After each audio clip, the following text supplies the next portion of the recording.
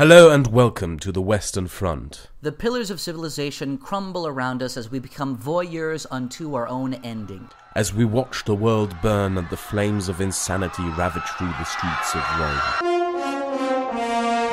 You're fucking a white male! It is not about creating an intellectual state! It is not! Excuse me, Islam to me is the most feminist religion. So you were telling me before we recorded about a little bit of drama that's been happening with Candid. This will be an interesting thing to put on our first contest. A little bit of drama, a little bit of excitement, but I don't know how publicized this is because people on my Twitter know, but I didn't put anything out on YouTube, so I don't know how many people know that I actually have a sort of insight into the inner workings of Candid. So why don't we go over, you catch me up on what's all happened, and then we can talk about that for just a little bit. To be honest and frank, I didn't really bother much about that story at all as well. I really didn't give a fuck. I just watched one of Harmful Opinions videos, and then I noticed, he caught Shoehanhead and the Amazing Atheist out and doing something, and I thought that was the end of it. And then only recently, in the past weeks, I noticed, where the fuck is Harmful Opinions? I haven't seen a video by him in quite a long time. And I only noticed yesterday night at around 2 in the morning, fuck, his channel is gone. His entire YouTube channel. I think he had around 87,000 subscribers or something like that. All of that just evaporated and gone. And I looked into it and I found, he and another guy called Johnny Fox, who does the Johnny Fox Show. I think you know him. He's a small YouTuber who covers news and whatnot. Both of them got hacked by someone unknown. They had their YouTube channels hacked, they had their Skypes hacked, and they had their Twitters hacked. And Johnny Fox managed to get everything back after stirring a fuss. But Harmful Opinions had his YouTube channel deleted completely. Yeah. All of the stuff that he had built over the past years, gone. And it is safe to consider, or at least to assume in a certain regard, that might be due to the involvement of people from Candid, because I've managed to find Harmful Opinions' second channel, which is called Cyber Violence, where he continued covering this topic, and he talked about how people from Candid, including the CEO apparently, encouraged and engaged in harassing his mother on social media, and essentially hiring people or trying to hire people to go after people critical of Candid. Well, I mean, I know that there's speaking about the community briefly, we could probably get into that. First of all, I want to touch on this issue. It's a fucking community. Stop with this bullshit. You're all friends. You all follow each other on Twitter. You all talk about the same thing. You all have the same intellectual conversations. You all know each other on Skype. You're all on live streams together. You follow each other on Instagram. You follow each other on Snapchat. You're friends. You're a community. Stop with this bull. Oh, it's not a community because I don't want anybody to be able to criticize us as a sort of general trend. I'm sorry, but you can criticize groups of people, vaguely defined groups of people based on trends. And that's not collectivism, that's just being rational, and it's just observing reality. That's what that is. So this is a community, and looking at the way that it reacted with Candid, I think it kind of showed a sort of general trend within the community about the principles, etc. I have stuff to say about that. I have my opinions. There's people in it that I like. There's people that I don't. It's, the one thing that I think is really, excuse me for using the word, but problematic is that fans sort of assume that we don't get to have different opinions about different YouTubers, And it's like, we're people. We are individuals. Yes, this is sort of like a high school lunchroom, There's some vaguely defined community of people in the same intellectual and media sphere, but we also get to act as individuals, acting and opining on each other with our various free will. And there's this sort of silencing about that. And I think that's one of the things that Candid really brought forward, is that this sort of community doesn't really have, the idea that it had intellectual or ethical standards is kind of fallen by the wayside by how some people reacted to it. And that's the more important thing. Like you said, I didn't really care about the Candid thing. It's, there's some fucking app that's doing shitty stuff. Wow, great. That's so important. But then when I saw all these people, how they reacted to it, how there was just this incredible vitriol to it, it showed the kind of principle they had. It shows the kind of moral compass they have. It shows their priorities, and it's quite obvious that through the way Candid reacted to this, again, the way the Candid itself reacted to it, there's a lot of moral and ethical impropriety. And like I said, I have a sort of insight into it because I got offered money from Candid to do a video, and I actually got like $1,000 from them to do nothing. And I'm violating the terms of the contract, so fucking sue me. But they wanted to pay me $2,000 to do a video, and I told them outright, okay, but you're gonna have to let me say everything that I want to say. I won't allow you to mess with that. We can talk about language, but the actual content has got to be there. They paid me half of it up front, then I sent them a draft. They're like, well, we don't want to do it anymore. Will you pay some of that money back? I stopped responding. I just kept the $1,000. I got paid $1,000 for being ethical. So I mean, and I didn't have to get my name torn through the mud. So it just goes to show you that's all you would have to do is just talk to them and say, okay, I have to have ethical standards, but. The thing that I would like to add to this thing called community, if I were ever to start some kind of evil organization, kind of a Bond villain thing, I would probably call it the community. It's like the perfect term. But what I would like to say, some people have the idea, especially from outside, when they look at this community, that we constantly band together. That is not necessarily the case as well. I mean, we are in a certain way a community. We communicate with each other. We're bound together through the topics that we cover. But there is a division in certain in-groups. People that more often stick together. There's a Cool Kids Club. Not necessarily a Cool Kids Club. I mean, I hang out more often with you and with Jeff Holiday and people like that. And some of us despise each other. I fucking hate Cult of Dusty, for example. And this goes back and forth in between these people. There's a lot going on outside of YouTube and Twitter as well. Yeah, and like as far as it goes, there's people who my personality just doesn't mesh with them. Like if I'm honest, I think that's Bering. Like me and Bering, we just don't get along. We have different personalities. I don't think that's like a bad thing. That's not saying he's a bad person morally or ethically. I just don't like him. It's just, and that's okay. We have differences of personalities. It's not something that we hate each other. It's just whatever. But then there's people like the Amazing Atheist, and I'm going to be perfectly honest. I think the guy's a fucking douchebag. I totally do. He's an e-beggar. He doesn't have any intellectual positions that aren't group tested to get him the most amount of views in that specific moment.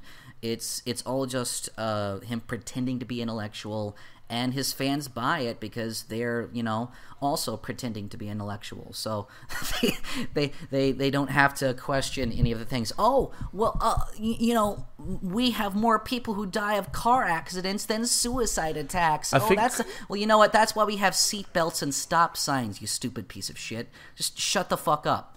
It's just... I think the best one when it comes to e-begging is Cult of Dusty. He's the... honestly...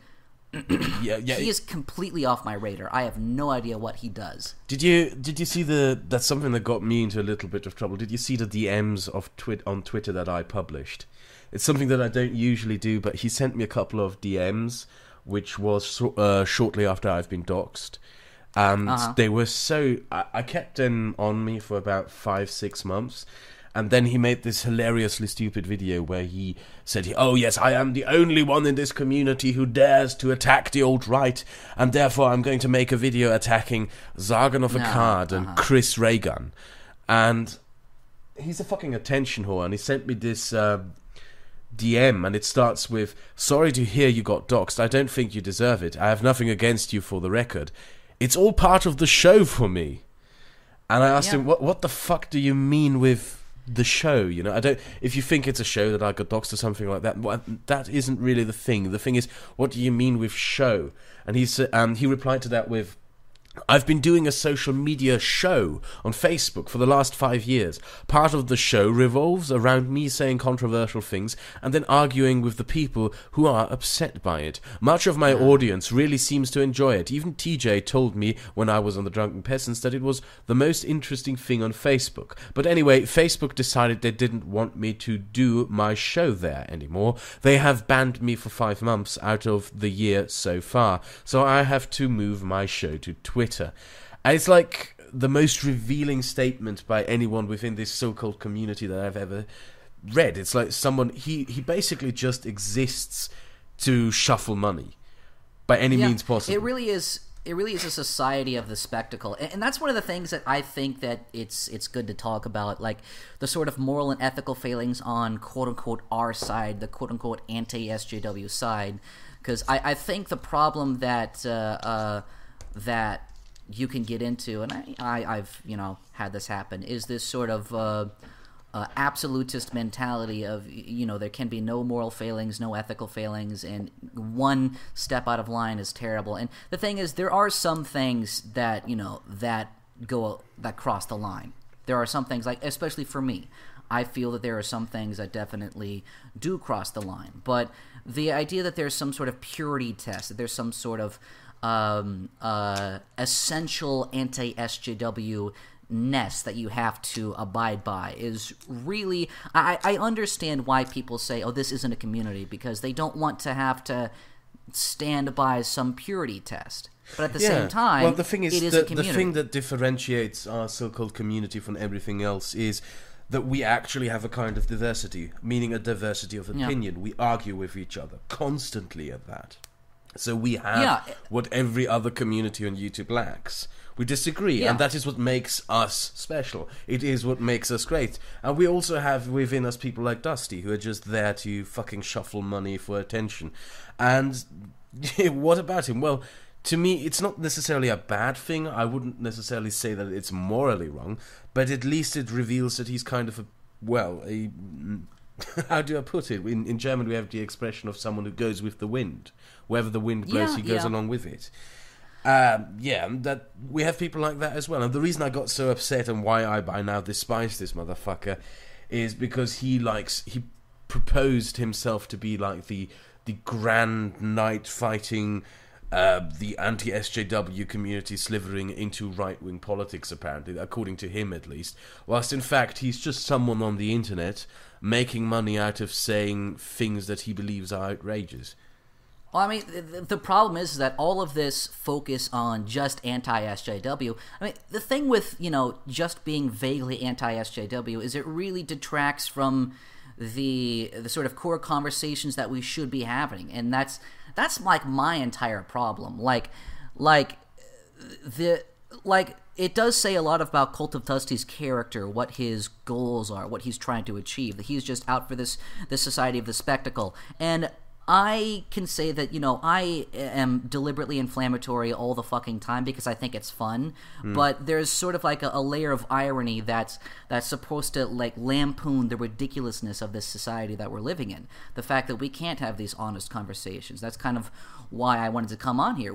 You and I have had disagreements before. I mean, there's also a value of priorities. At least that is something, in my opinion. A lot of people disagree with me on this, but to a certain degree, I think that anti-SJWism is kind of running its course. And for me, my top priority is still going after Islam, which I believe is the most predominant threat to our civilization. And I don't see people putting the attention on it. It's probably globalism. I think it's globalism. I think it's probably I think that what's the underlying problems that are causing the problem with Islam stem entirely from the left, and this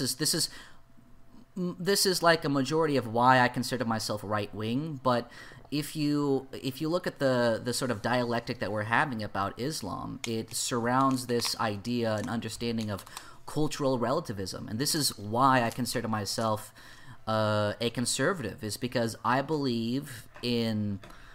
I think vaguely. I think the term I would use is I am a social Darwinist. I believe two things. It's not like I believe that the people on top have the right to impugn the morals. Well, and that's not justifications of the people on the social bottom. Darwinism. I don't know if you read the book by Lee Kuan Yew, the Prime Minister of Singapore, and No, I haven't, but I should. he proclaimed himself to be a social Darwinist, and when people attacked him on that, the survival of the fittest, he said, no, I believe in the survival of the best adaptive, the ones that adapt exactly. the best. I mean, the question is like, people say, oh, the fittest, you just mean you straight white males. No, I mean the best. The people who are the best should rise in our society. And I believe that we already do have a system where that is mostly true, especially in the United States. I mean, when you look at, like, the wealthiest people, my numbers are going to be off. I'm terrible with numbers, but something around 70% of wealthy families have lost all of their wealth by the second generation, and it's like something like 95% by the third generation. And of millionaires and billionaires, the top wealthy people in the country, only 7% of those top wealthy people inherited a good portion of their wealth that, they just inherited that wealth to be wealthy. Yeah. It's wealth is such a minor problem, but we have this view, this justification of poverty, that they're poor because the system has them down, so we have to rectify that system. And that conversation is what bleeds into the conversation about Islam. It's that these countries are poor because the system is bad because of colonialism, and we need to rectify that system by letting them fuck our wife. That's basically what the conversation The funny comes thing down is, to. it doesn't even have anything to do with wealth at this point, because if you take a look at the Arab world, if you take a look at Saudi Arabia, Kuwait, Qatar, the United Arab Emirates and Bahrain, these are countries that for the most part have an extreme wealth, an outrageous wealth. They spend money on bullshit. There's this Saudi prince who built a fucking opera house out of marble imported from Italy somewhere in the middle of the fucking desert, and then he wasn't even allowed to use it because it was deemed that opera is haram. It's throwing money out of the windows for bullshit. So it isn't even about wealth anymore at this point, and it is the Gulf states that are the main cause of what we are suffering under now.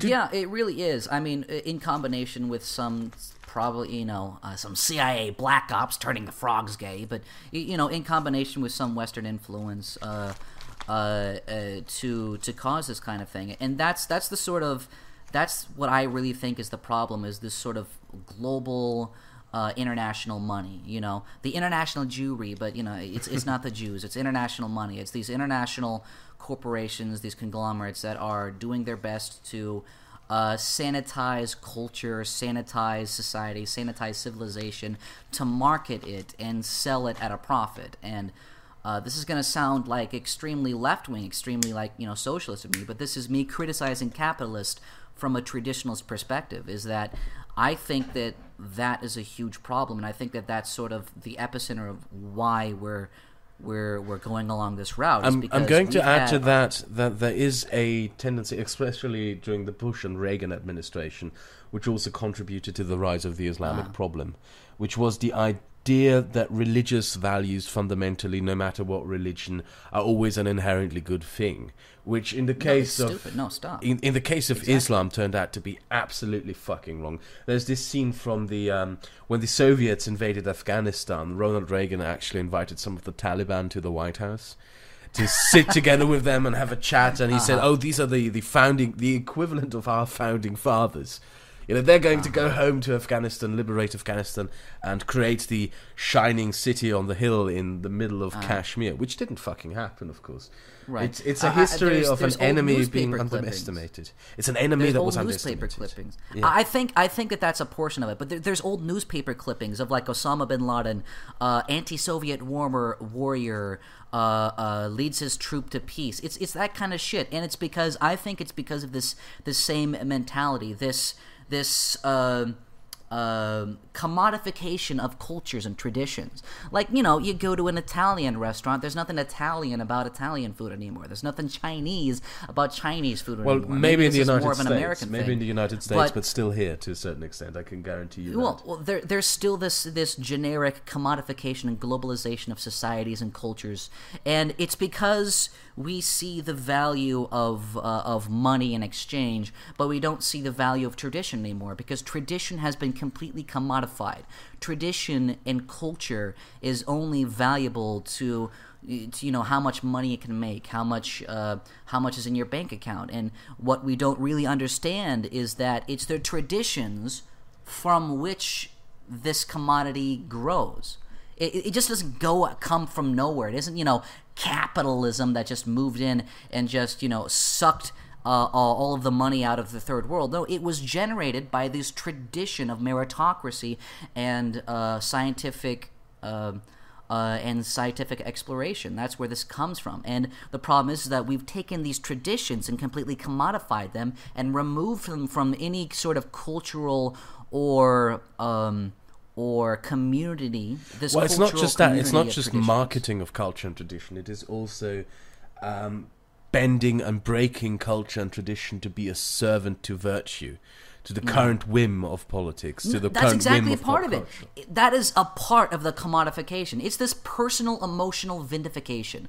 Everything is being commodified to these people, these people, the left, the Bay Area. It's all about socialites, sensibilities, the Champagne liberals. Exactly, and it's to sell them more shit. That's all it is. All they want to do is they want to take Indian food, take all of this shit, take all of the benefits of multiculturalism, put it on a big capitalist platter, and sell it to some blue-haired fucking blue-haired feminist dance therapist in the Bay Area who will pay top dollar to feel as if she's multicultural. It's this grand globalization and commodification of everything. But the problem is, Western civilization is no longer seen as a commodity.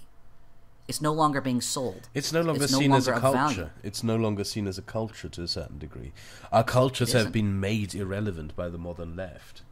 It has been.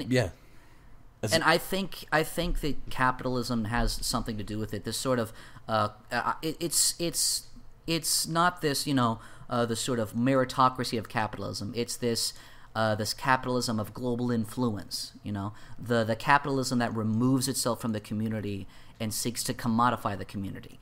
And that's an issue that I think that's the most important issue, and that's kind of what I think about. That's what keeps me up late at night, is thinking about the endless commodification of culture and the destruction of tradition. What keeps me up at night is the murder rates, the homicide rates, representation of different population groups within them, the terror statistics globally, and everything like that. Because I see Islam in our day and age as the same kind of threat that communism posed in the 50s, 60s, 70s, fascism posed in the 20s, 30s, and 40s. Well, maybe communism also since the 20s, if we're being blunt and honest. Yeah. And I do believe that globalism, I think globalism could be defeated through a resurgence of culture, whilst Islam actually has a pretty dangerous shot, to be honest, at undermining our values and civilization, crippling it. The initial problem of Islam is that the victory of Islam isn't through warfare; it's through demographic replacement. I mean, what are you gonna do? You kill them all? There's the only way to defend your civilization from demographic replacement is to, I think the most important thing for us to rekindle, is the fires of our own civilization, to reassert ourselves and to reassert our values, to say, this is what we stand for. We stand for free speech. We stand for equality before the law. We stand for a free society. We stand for free speech. And this is what we're not doing. We're bending forward and backwards for these people. We're not allowing them to be held up to the same standards. As I guarantee you, this is something I say repeatedly, and people think I'm being ridiculous. As soon as you hold the Muslim community in Europe to the same standards as you would hold everyone else before the law and before politics and before the public platform and the public arena, I bet you half of them will leave. Half of them will go back to the Middle East. I'm sure of it. Maybe. I mean, there's like a lot of things, but the problem is that a large portion of that is just the abuse of the welfare state. Yes, that's exactly what I meant. In Denmark, when they, for example, in Denmark, I think it was last year, they abolished welfare checks and services, social services for refugees and migrants. and 40,000 people left the country overnight. It just goes to show you. I mean, that's the thing that I've been saying all the time. It's so funny to see all of these refugees welcome, because it's not even the commodification of cultures anymore. It's this other phrase, this externalization of political issues, and that's why I fucking despise these Bay Area shitheads, because they never will have to deal with the consequences of their virtue signaling. They aren't poor. They won't have to live in a dilapidated school run by Islamist gangs. They won't have to be in the prisons where Islamist gangs are running amok and converting people left and right for the fear of their own safety. They won't have to deal with not being able to get welfare because the welfare rolls are hopped up on Muhammad and his 5 fucking underage wives. You know, you can't fucking. There's this simple inability. They're like an 18th or 17th century European aristocracy. Let them eat cake, kind of. Yeah, they're completely out of touch with the realities of the common citizen. And this is why when you look at the discussion about, you know, race and racism, there's a reason why race. Where you look at, like, what's the stereotype of a racist? Oh, it's all of those poor Southerners. Yeah, poor people. Fuck those people. Racism is the last, you know, hope of a desperate people. And if you look at it's true. It's sad, but it's true. When you take someone out of the wonderful, beautiful civilization that we've crafted from the earth, and you put them on an island, everything old is made new again. And that's what we're slowly finding out in terms of Islam, is that these people aren't affected by the liberal malaise of champagne socialism. They are the old enemy that we forgot that even existed. And that's why racism is becoming such a big thing. There is also a very cruel and weird irony to that when you see the rich, spoiled brat, the liberal northerner from New York or Massachusetts or from the Bay Area in California, just going on this rampage over U.S. culture apparently not existing, mocking the southerner, mocking the guy from Mississippi, mocking the guy from Alabama, from Louisiana, etc., dismissing them as uncultured swamp savages, essentially, and declaring that, no, you're not real culture. The real culture is being created by the people who slice up a woman's vagina in the middle of the desert so she can't have sex. The irony behind all of that is that American culture, and I know that a lot of Europeans, especially Brits, scoff at that idea, does exist. And American culture mainly came out of the South. Tennessee Williams, Erskine Caldwell, William Faulkner, fucking the best novelists and playwrights the United States ever produced came out of the South. Yeah. The slasher movie, the horror movie, the road movie, any music you ever heard that made you feel go fucking insane or whatever, I guarantee you it came out of the South. It originated out of the South. The South is the heart of American culture, and to mock the South is to mock the essence of American culture. I think that there's a very important thing to say about that. I think we were talking a little bit about the French elections, which I am so split over, because the problem is that the Front National is basically your average, you know, centrist socialist party, but it just has a nationalist bent. It's quite literally, you know, its economic policies are going to be disastrous for France. That's just all. You think so? Well, I haven't looked at anything. It's 1960s state socialism. Yeah, it is, isn't it? It is the closest thing that I've ever seen to a real National Socialist Party in the absolute spirit that National Socialism was meant to be. Not, you know, the let's kill all the Jews neo-Nazi stuff, but the actual, we are going to use the government power to benefit our nation and our people bound by blood and soil. That National Socialism is the closest thing I've seen to it ever. And when you look at where its support is coming from, it's coming from people who are under 30. And it's the strangest thing. It isn't, you know, this old white people who are just dying off. It's the young people, and I think it's because the young people in Europe are the people who have to deal with multiculturalism. Because old people, they live in their gated communities with all the other white people in the retirement homes. They don't have to be out in the club, in the schools, on the streets, in the low-wage jobs, actually dealing with all this stuff. Mm-hmm. In France in particular, the old people, France still has an official retirement age. The French, if you're old in France, you live out in the countryside and drink wine for 40 years that you still have remaining to you. Yeah. So they don't have to deal with this shit either. And the thing about Francois, I mean, the left has collapsed in France over the last 1 year. It's just puffed up. And the thing about Francois Fillon, there is things about him that I don't like and things about him that I like. For example, he's a Catholic, a very devout Catholic, and that might sound weird to people, but he is the first French politician since de Gaulle who is openly religious. The first. Wow. The very first. That actually says a lot. Yes, in 50 years. And his economic policy program, if you read for it, it's Thatcherism. I mean, 2/3 of all working French people work for the government. The energy sector in France is nationalized, belongs to the state. Almost a majority of all industries in France belong to the state.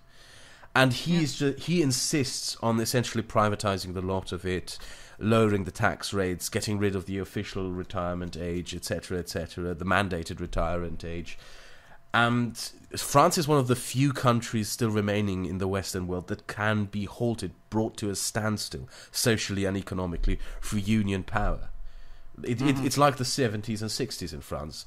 And he might actually change that. And I believe that France, during the 1970s, most countries in the Western world, not actually in the 1970s, the 1980s, to be honest, went through, the era of Thatcherism, of Reagan and of Helmut Kohl, went through this phase of privatizing national industries, lowering tax rates, etc., opening up to the free market. And France refused that because France elected a socialist president in the 80s with François Mitterrand, who refused that global trend.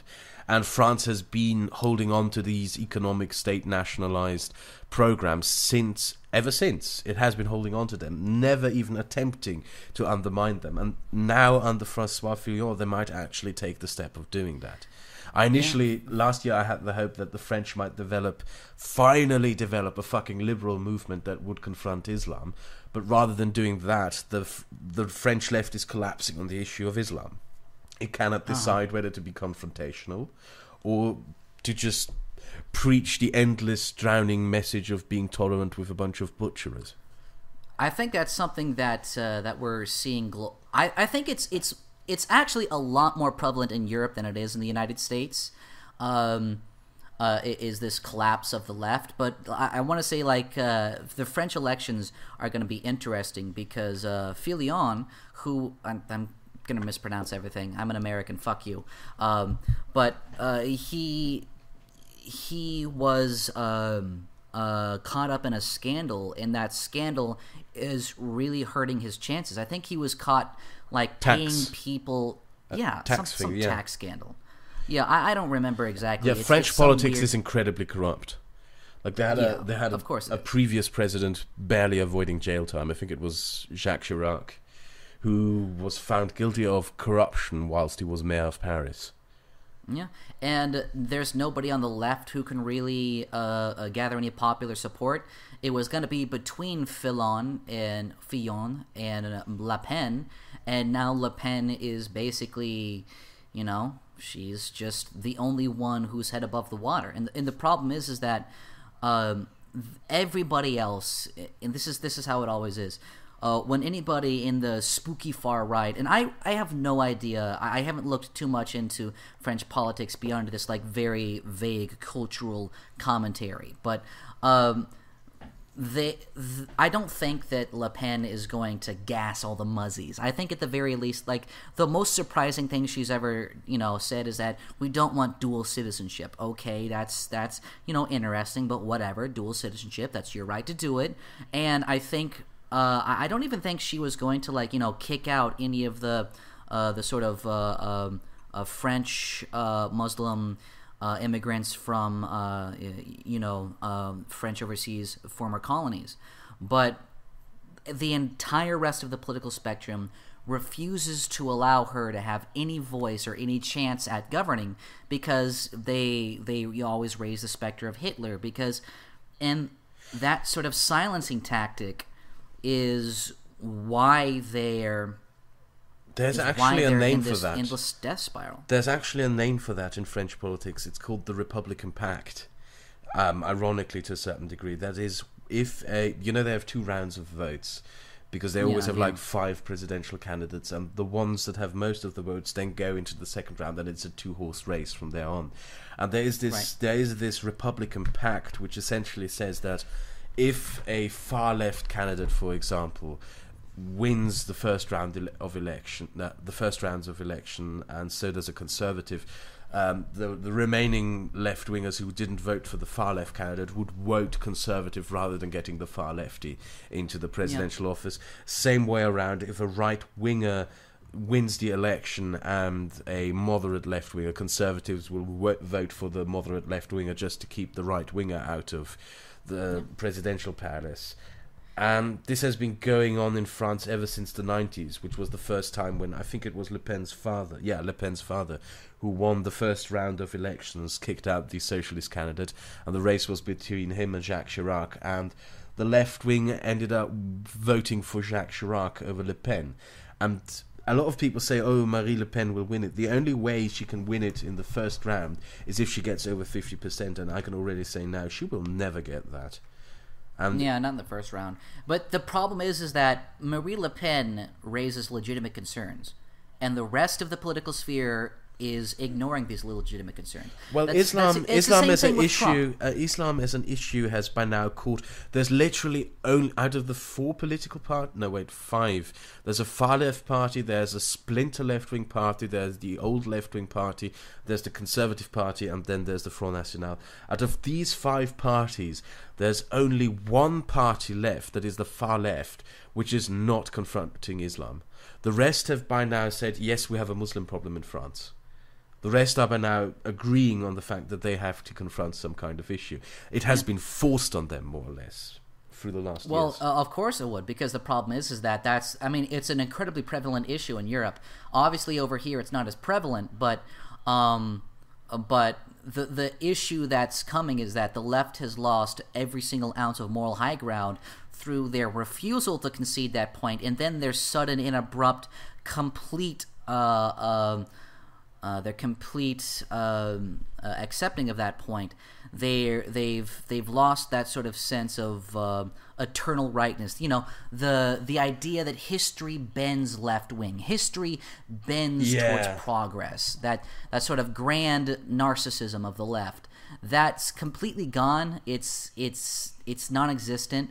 And the issue... They've been turned into petulant children, if we are being honest. Because I've only recently started getting confronted by actual social justice warriors, and the only thing I get is criticism when I point out Islamic crime rates and stuff like that, and global terror statistics is, you're a racist, it's a fact, you're a racist.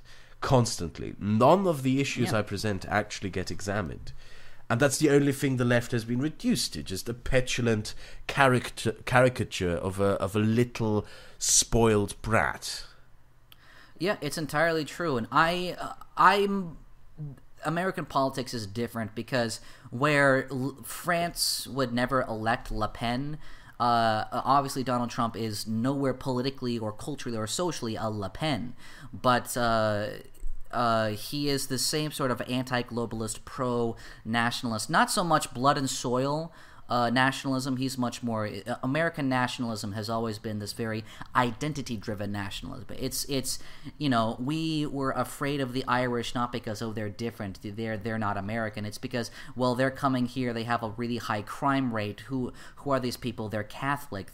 They're not really American. They don't have our ideals and our principles and our religion. It's not, this very cut and dry, you're not our ethnic group, you're not in my family, you're not in my extended family, like it is with old European nationalism. Well, the thing is, however, because you mentioned previously that the Front National is mainly a young following, I think a lot of people also have this delusion that politics can bring change over the course of, maybe a day, a year or something, like one election and everything is over. The thing is, however, that a political movement always starts out in the wilderness, and I see that happening here right now. These young people, which are currently supporting the Front National and which are in their early 20s, they are pretty much the future of right-wing politics in France for the next 20 years. They might not get into the presidential palace this election, but go 10 years down the road when they are in their 30s and 40s.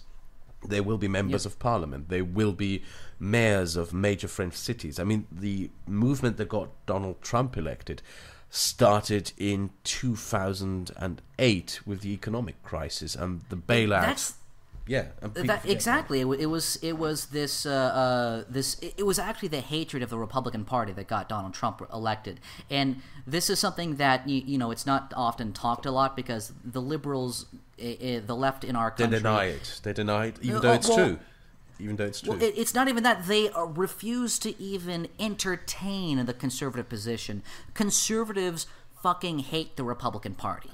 Of course, the leftist liberals hate the Republican Party too because, they're Republicans. I disagree with them. But conservatives hate the Republican Party because they see all of the, all the Jon Stewart, the John Oliver takedowns. Well, you say you're for conserving this country, but you're only conserving your big interests. And conservatives are like, yeah, I fucking know. That's why we elected Trump. And that's exactly, it's this sort of, this continuous denial of the other position's validity, or even the willingness to intellectually entertain their position or to question the validity of their position. It's this entrenchment that happens. There is this endless fight over the right side of history, so to speak. Everyone in American politics constantly seeks out to be on the supposed right side of history, and the fact is that these, I like to call them Goldberg, after Barry Goldberg. I like to call them Goldberg conservatives, that wing of the Republican Party that is really fiscally conservative. These Goldberg conservatives, Goldberg Republicans in the United States, are the ones that started the movement which in the end got Donald Trump elected with the Tea Party and so forth. And in 2008 and 2009, when the big federal bailouts happened after the big banks collapsed, they were right. They were on the right side of history. They turned out to be right with the fact that the big banks shouldn't have been bailed out. And I guess a lot within the American liberal left who like to brag about things like saying, oh yes, we are the masters who, managed to create and succeed with the civil rights movement, even though the civil rights movement happened in the 50s and had close to nothing to do with the Democratic Party. In that mindset, where they're always on the right side of history, they could never accept the fact that a conservative movement was actually right about something. And this conservative movement was right about something. It was right about that issue. And the worst part about it is they had the same enemies. Yeah. They had the same fucking enemy.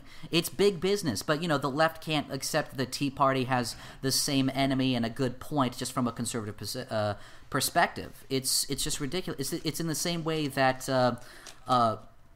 atheists always poo-poo, Christians are just, they just hate Islam because of their religion. Well, maybe Christians hate Islam because Islam has forever been antithetical to any kind of other religion. Christian, well, any other religion at all. And so Christians feel this identity-driven hatred towards them. And that's the problem. It's an issue that I see. It's an issue within human circumstances that this is all an identity game, and very, very little of it has anything to do with facts or statistics. I like to call it cultural propriety, because it also has it has a completely different negative effect. I think a great example is, for example, the Democrats clinging on to the civil rights movement, even though, if we're being perfectly honest, and everyone who looks into the civil rights movement will see this for himself, the civil rights movement didn't start in the Democratic Party.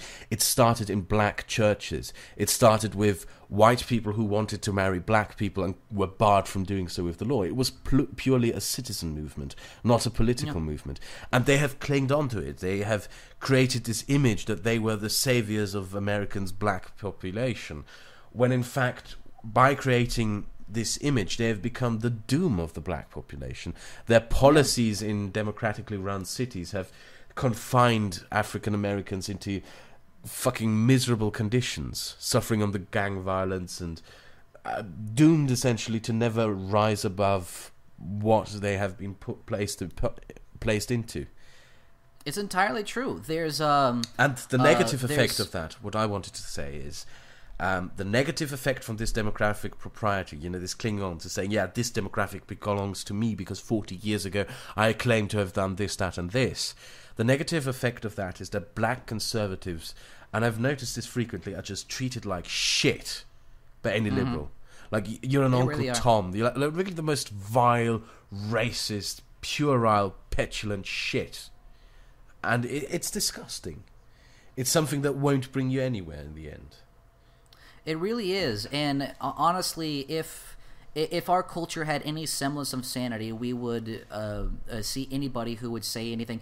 Like, I'm not like afraid of racist statements. I think racism can be funny, but when it actually comes to real racism, I think that is an abhorrent thing, and it is an incredibly racist thing. It is built on this racist identity, and it's an unfortunate fact. Like I said earlier, everything we're realizing after the fall of communism, and I think this is the sort of cultural malaise that we're in. Is this there was this grand ideological clash, but after the fall of aristocracy, there was this grand ideological clash because instead of God, king, and country, it was the God that failed. It was these grand ideologies that moved and motivated men. So these ideologies in the 20th century have had their great battles, and and really sort of acted as a buffer, or they sort of solidified the world against itself, and it didn't allow for any of these other more natural conflicts to happen, because everybody was so concerned with communism and capitalism and socialism and fascism, etc., that we weren't concerned with family, with identity, with community, with the thing with is, the nation. thing that has to be added to that is that these conflicts did happen, but it didn't happen to us. They happened, for example, in the Middle East, where the Shah tried to modernize Iran and was essentially overthrown by a movement that sought out to restore an Islamic Persian culture. Yeah, no, and that's the thing, is that we haven't seen the rise of Islamic fascism in our backyard. So we're just struggling from this great victory to find any kind of identity. And there's this grand chasing of that old liberal victory, that old conservative victory. JFK and Ronald Reagan are the two paragons of virtue in American politics. And I think it's sick, and I think it's so removed from reality. And I think it's focused so much on this ideological battle that it's completely ignoring all of these other We threats, see all it these today other in our problems. modern times as well. The way in which Trump is being compared to Ronald Reagan, and the way in which Obama was compared to Kennedy, even though it's really two very far-fetched comparisons. There's a longing There's a longing by our society to get back into the Cold War, essentially. Because everything was simple then. Everything was simple in the Cold War. It was these grand ideologies. It was right versus wrong. And I think that's why nobody thinks about World War I anymore. Nobody talks about it, and it's an interesting conversation, because World War I is one of the most politically interesting wars that you could ever think about. I mean, like, mechanically, it wasn't all that interesting. They didn't have tanks. It was trenches. It wasn't this glorious battlefield. But politically speaking, the backroom deals, the sort of intrigue, the espionage, it was really fucking interesting. And World War II is what we all focus on, because there was a clear good guy and a clear bad guy. Yeah. And that's what we want. And we desire that, because this was the conflict that has shaped the political conversation for the last century. And now we're still having that same fucking political conversation, and Hitler's been dead for what is it now, 80 years? We're dragging Hitler's and Stalin's corpse up to beat them with sticks again and again, when Muhammad is right over there, right fucking there, raping our wife. Yeah. That's what it is. we're beating these old ideologies with a stick. We're And refusing to confront the future and the present.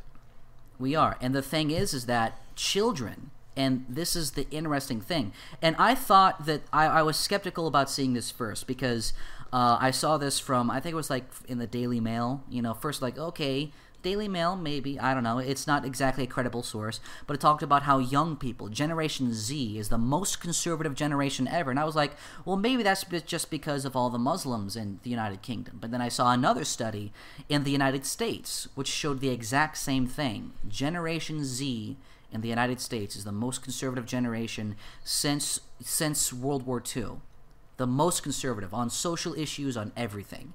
And I think it's because it might not be with. I'm sorry for interrupting you. It might just not have to do with the fact that we're holding on to the Cold War. It might also be a backlash to the 1968 movement. Yeah, I think that that's entirely what this is. The 1968 movement was the sort of high watermark of leftist cultural zeitgeist. It was, and it's run its course. It is no longer useful. It isn't useful, and if I'm honest, I don't ever think it was useful. It's detrimental to a culture by now. It's completely detrimental by now. It is useless. I don't even think it was ever beneficial. I mean, there's a couple things it got, like I guess contraception is nice, and we're a little more accepting of other sexualities. But I mean, when it comes to the actual ideology and the actual things that it achieved, it was so detrimental to our entire way of life and the way we look at things. And one example I can always bring. It's the main way that I think about how we've really just been brainwashed into thinking that the hippies were just these paragons of virtue. But the hippies were pieces of shit. Yeah. And you look at the Vietnam War. Like, we always get, America, you lost the Vietnam War. No, we won the Vietnam War. We didn't feel like invading the North, so we never fucking did. We stabilized everything, we set up the South, and then we left. We had won it. We left, and then you know what happened after we left? The North invaded again, and because the Democrats or the far left was in power, they decided to defund everything that we had promised the Vietnamese. So the communists took over, and they put anywhere between 500,000 and 2 million people into communist re-education camps. And there's a couple letters that we've been able to find from these camps that were smuggled out, not asking for food, not asking for escape. They were asking for cyanide pills because it was so bad in these camps that they just wanted to kill themselves. Congratulations, hippies. That is what you accomplished. It was a great accomplishment. You caused 2 million people to be genocided in Vietnam that we don't even fucking know about because the communist regime hid everything. They gaslit their entire population. And we've been gaslit to believe that the hippies, that the 1968 movement was the greatest achievement of Western civilization, the vanguard of everything that we believe. It's not the hippie movement, to be honest, bullshit. which is the most negative side effect of the 1968 movement, even though, the hippie movement kind of died, if we're being honest. It died off in the 70s. The biggest curse from the 1968 movement is a new authoritarian left, which kind of, through cultural Marxism, separated itself from the Soviet left, the Soviet authoritarian left, but was still authoritarian within its own way. A reinvigorated, more sinister Marxism that established itself throughout Western democracies and is still haunting us to this very day. It really is. Yeah, that is the most negative side effect. I think that there's two things that I think are interesting about that. You know about the Milo protest at Berkeley. Berkeley was always, held up as this free speech area. But the truth is that, Ronald Reagan had to move in the National Guard to get the students in Berkeley off of public property because they wanted there was some development happening in Berkeley. Like it was going to make a park because parking on universities, if you've ever been to university, parking is shit. So they were going to build a parking garage. No, we want an actual park. We want trees. We're environmentalists. And Ronald Reagan moved in there and they started firing buckshot at them and someone actually died and people were hospitalized and it was just fucking crazy. And this isn't a free speech movement. These are children. Yeah. These are petulant, childish thugs. These are people refusing and it's the same thing with grow up. Nixon. Exactly, and that's what the left doesn't realize is Nixon was highly popular, incredibly popular, and Jimmy Carter was a fucking disaster. So the right wing has, when they tried this shit back in the 60s, the right wing had this huge movement, this huge popular movement that reelected Nixon and Reagan on this huge landslide. And liberals have really not had a landslide since. Yeah, I mean, because rioting in the streets isn't exactly something that will gain you popularity in any modern society. Rioting No, is it something you do if you actually want to seize control of something. You know, if you're going to start a riot, do it. Please do it in an actual authoritarian regime, and please do it with the intent of actually taking over a government institution. Don't just do it to be some pathetic fucking symbol. And it's all because, like I was saying before, the commodification of culture. It's this externalization of bad results and the commodification of culture. Because these people, they don't want to actually think about the issues. They want to they don't want to actually talk about it and have a conversation with the other side. It's all this grand capitalistic enterprise that corporations do to get money out of the SJW pieces of shit, that they pander to them and make them feel morally superior, and they stand upon this pedestal and rain down condescension because it feels good and it enhances their ego.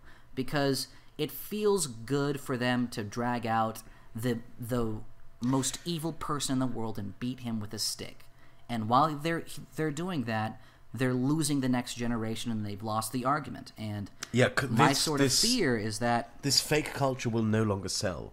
That is a prediction that I am going to make. That is that this commodificated culture, as you call it, will become increasingly unpopular as the years go by, and within the next 2, 3, 4 years, it will stop selling. You will see the disappearance of things like I don't know, the MTV videos, these obnoxious MTV videos and whatnot, and them being replaced with possibly even actual culture, traditional culture being sold again.